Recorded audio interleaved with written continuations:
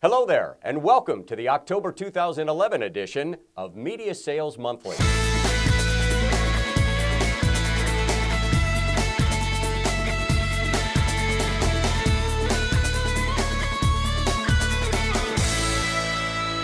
The sluggish economy and transformation of advertising platforms mean big changes for media buyers. More marketers and agencies are cutting back on advertising and shifting resources into digital and broadcast.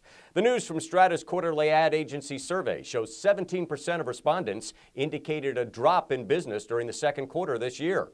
As consumers tighten their belts, advertisers are doing the same, making it more important than ever to maximize ad spend. The top three ad formats, according to this survey, are TV, digital, and radio. 76% of marketers report more interest in digital, a 9% increase over first quarter this year. 21% say they're more focused on radio than they were a year ago. Strata analysts say the fact that agencies are looking for affordable channels explains the increasing interest in digital and radio formats. In addition, many industry experts are saying that a full growth scenario won't take place until 2013.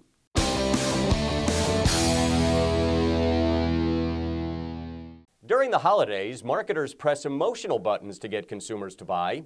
New research from Otista shows consumers don't seem to have the usual emotional connection with traditional retailers lately. Men are more likely than women to say their preferred retailers make them feel valuable and personalize the relationship. Men are also far more likely than women to use live chat on websites and use the latest technology. For women, shopping is all about the fun. Retailers who make their environment fun and offer stylish options will win the emotional connection with and shopping dollars from women. AdMall's audience intelligence reports show that nearly half of store loyal shoppers have posted a comment or review online in the past 12 months, and a quarter have provided feedback to a brand online. They're more likely to say they read a neighborhood newspaper, and they turn to the TV and newspaper for sale information. Retailers should begin laying the groundwork now to forge these bonds with consumers well in advance of the hectic year-end shopping season. Those who get it right will be rewarded with higher sales. Get more ad opportunities on your smartphone with the Media Sales mobile app.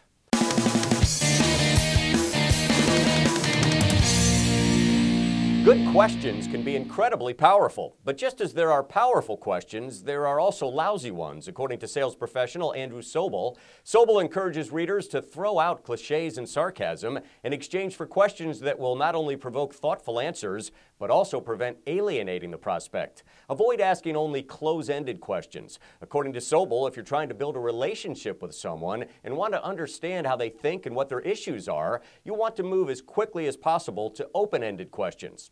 For example, instead of "what's your market share?" try "what are the main reasons you've gained market share in the past 3 years?" Instead of "how long do you want the training session to be?" ask "why do you want to do a training workshop?" Sobel also warns against judgmental questions, leading questions, and sarcasm. Every question should be an opportunity to get honest answers and establish a true personal connection with the prospect. Link to Sobel's post and find other sales tips at MediaSalesToday.com. That's it for this edition of Media Sales Monthly. I'm Douglas Ells.